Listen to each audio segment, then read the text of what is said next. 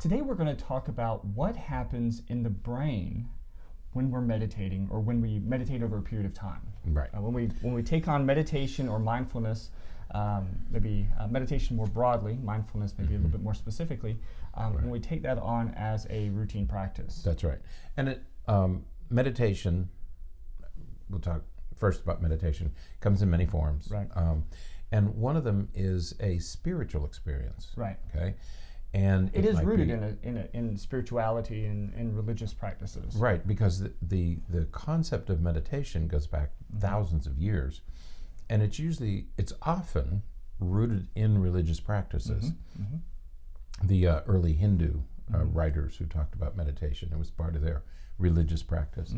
And so whether it's prayer or meditation or whatever, and in the Catholic, I don't know about other religions specifically, but in the Catholic religion, priests and nuns and monks, particularly nuns and monks, spent significant amounts of time in prayer and meditation. Right. They call it prayer and meditation.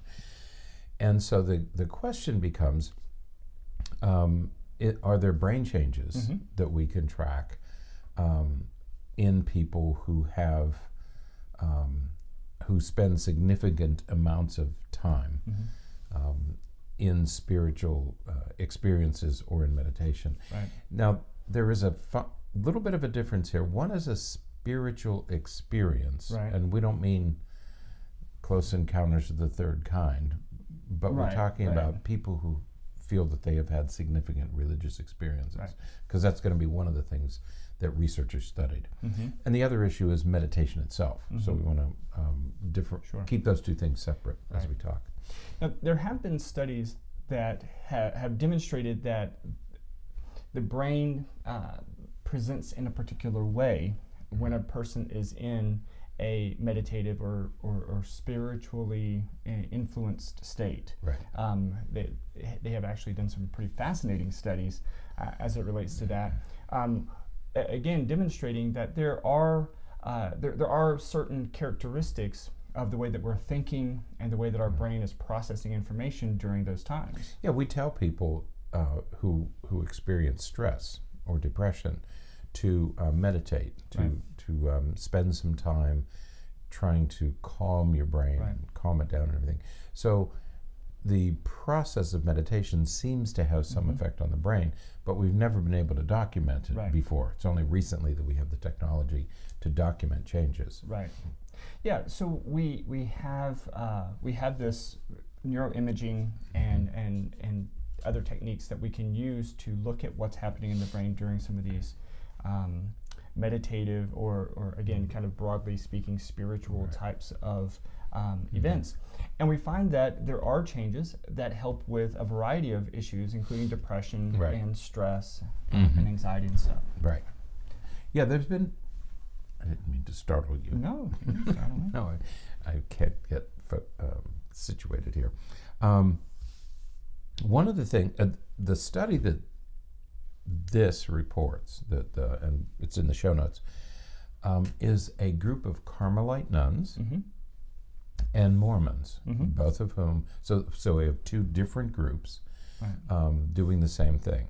And the study was done, I guess they were researchers from Yale and from Teachers College at Columbia University, the Yale University School of Medicine. I'm sure that's where the MRI studies were done. Okay, the researcher is Lisa Miller, Professor Lisa Miller, and she has done some earlier research that said that the parietal lobe in particular seems to become more active or less active when people are meditating. So they've targeted what they call in MRI talk region of interest, ROI. So the region of interest in the study was the parietal lobe, based on the work of Lisa Miller. And these are really interesting procedures that they use. You know, to how do you study this thing? Right. So it's kind of groundbreaking research, just in terms of the procedures that they use. Right.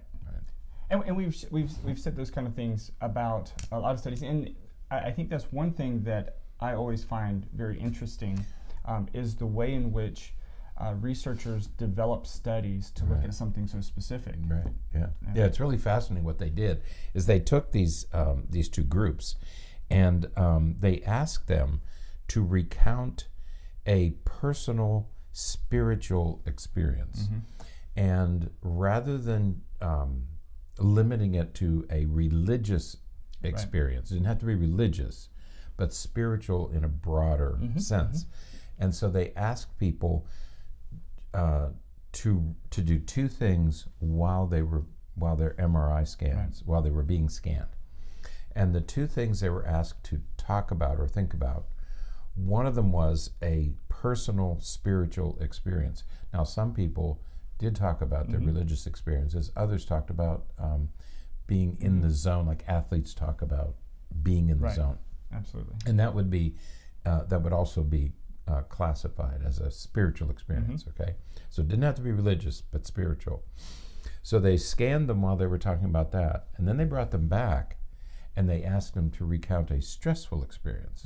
Okay, so they had the groups of nuns and Mormons, and they had them do two different things: recount a spiritual experience and recount a stressful experience. Okay, and they found. Go ahead. Oh, yeah. Okay. I thought you were going to keep going. They found that the stressful experience, the stressful experience, the parietal lobe became more active, and in the spiritual experience, it became less active, and that's important. So, spiritual experiences make that area less active, and the stressful experience make it more active. And the significance of that is that this part of the brain has something to do with how we think about others. Right. Okay. How we think about ourselves, how we think about others. And people who have thickening in that area are more altruistic. Right. People who have thinning in that area are more depressed. Okay, so the significance is an area of the brain that has been associated with depression becomes less active in people who have spiritual experiences. Right. Yeah. So a lot of this is generalization, because the brain isn't quite as clear cut as as we like to imagine it to be. But yeah, there has been research going back for a long time that suggests that the right hemisphere is involved in more social related things, while the left hemisphere is very involved in communication, language.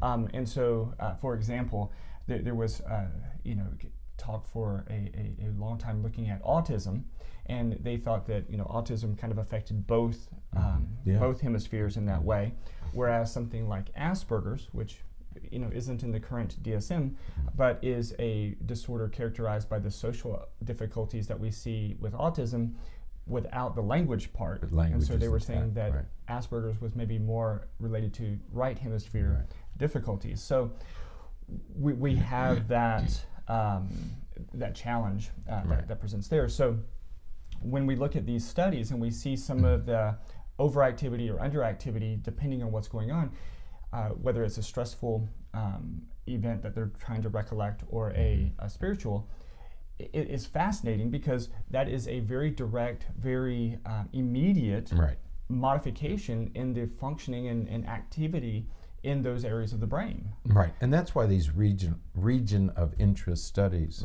are so valuable, because you identify, and we do the same thing with genetics. There's 27,000 genes. You can't study all of them. So you get genes of interest. Okay. So you do the same thing with the brain. There's 1,000 different regions of the brain. And so you can't study everything, nor should you, because if you study too many things, you're going to find something important. So you find regions of interest. Right. And the right hemisphere is also the part of the brain that understands social cues, but also it expresses emotion. It understands emotion and it expresses emotion. So it's not surprising that something in the right hemisphere would be involved Right.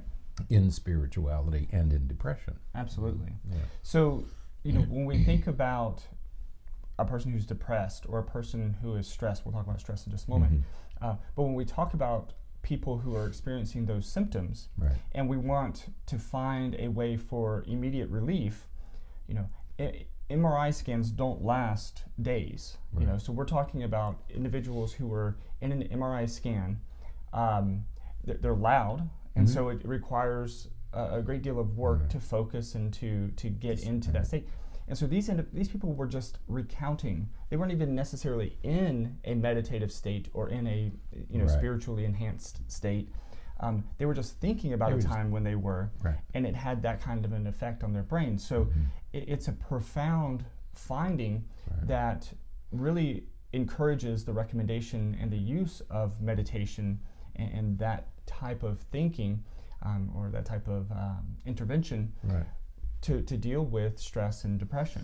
Right, and when you think about a person like a Carmelite nun who they do their morning prayers and their evening prayers, and they pray several times during the day over meals and different things, that's a significant, compared to the rest of us, it's a significant amount of time spent doing these activities.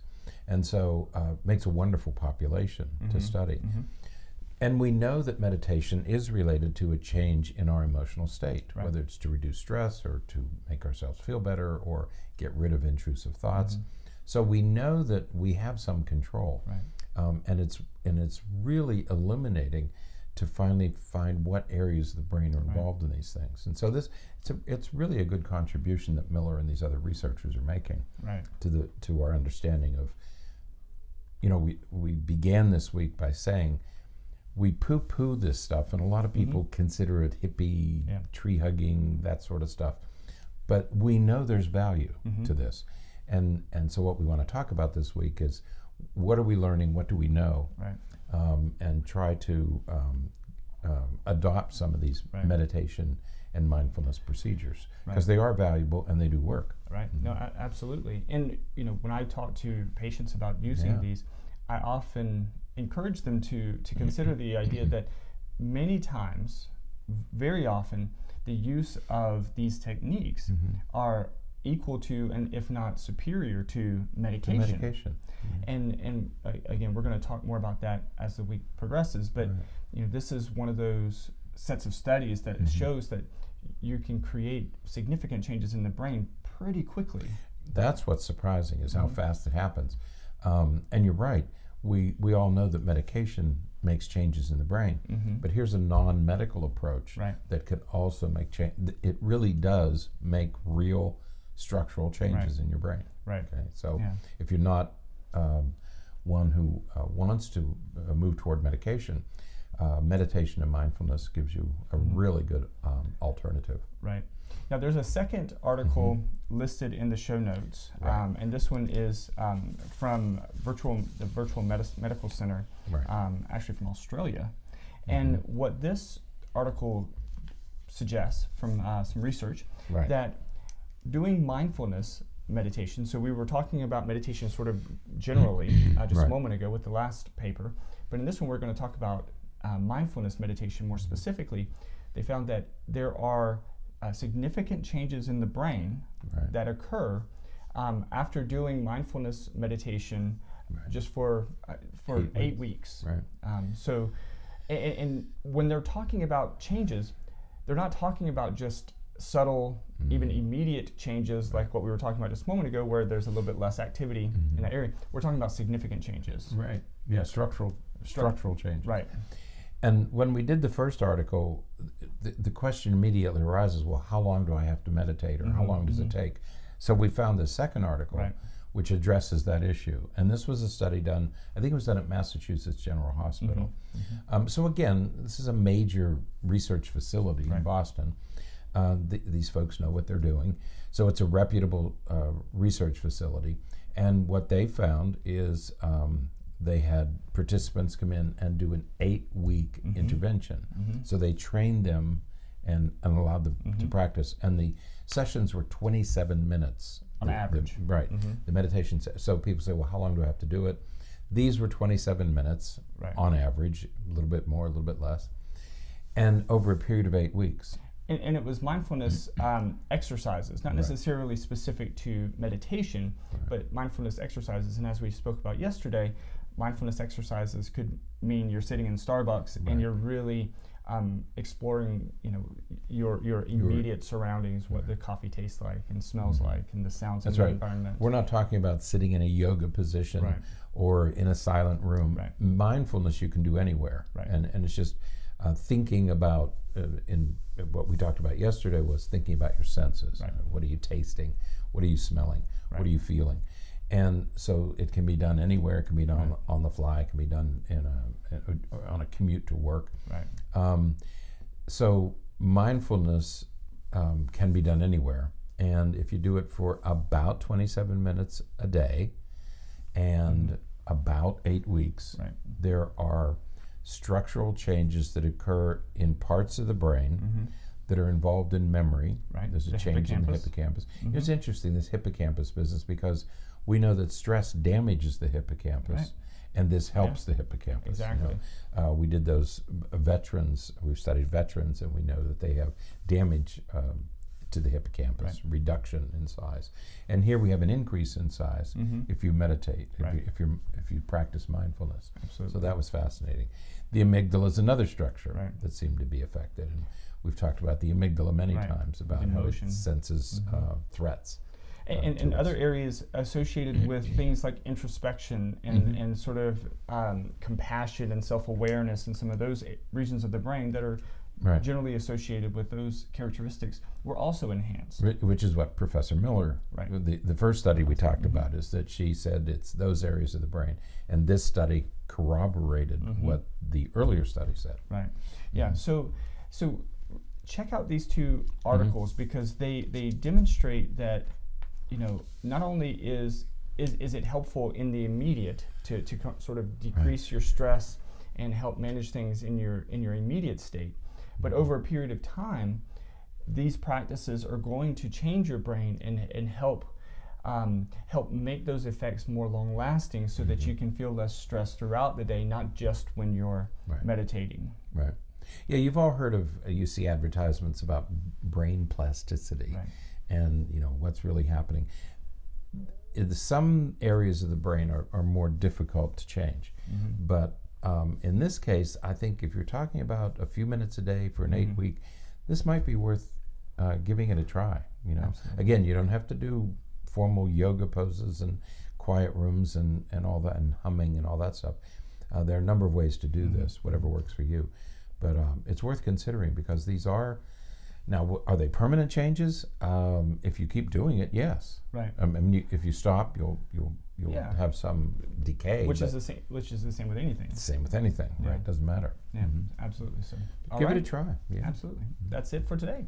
Until next time, stay happy, stay healthy, and forget to be afraid.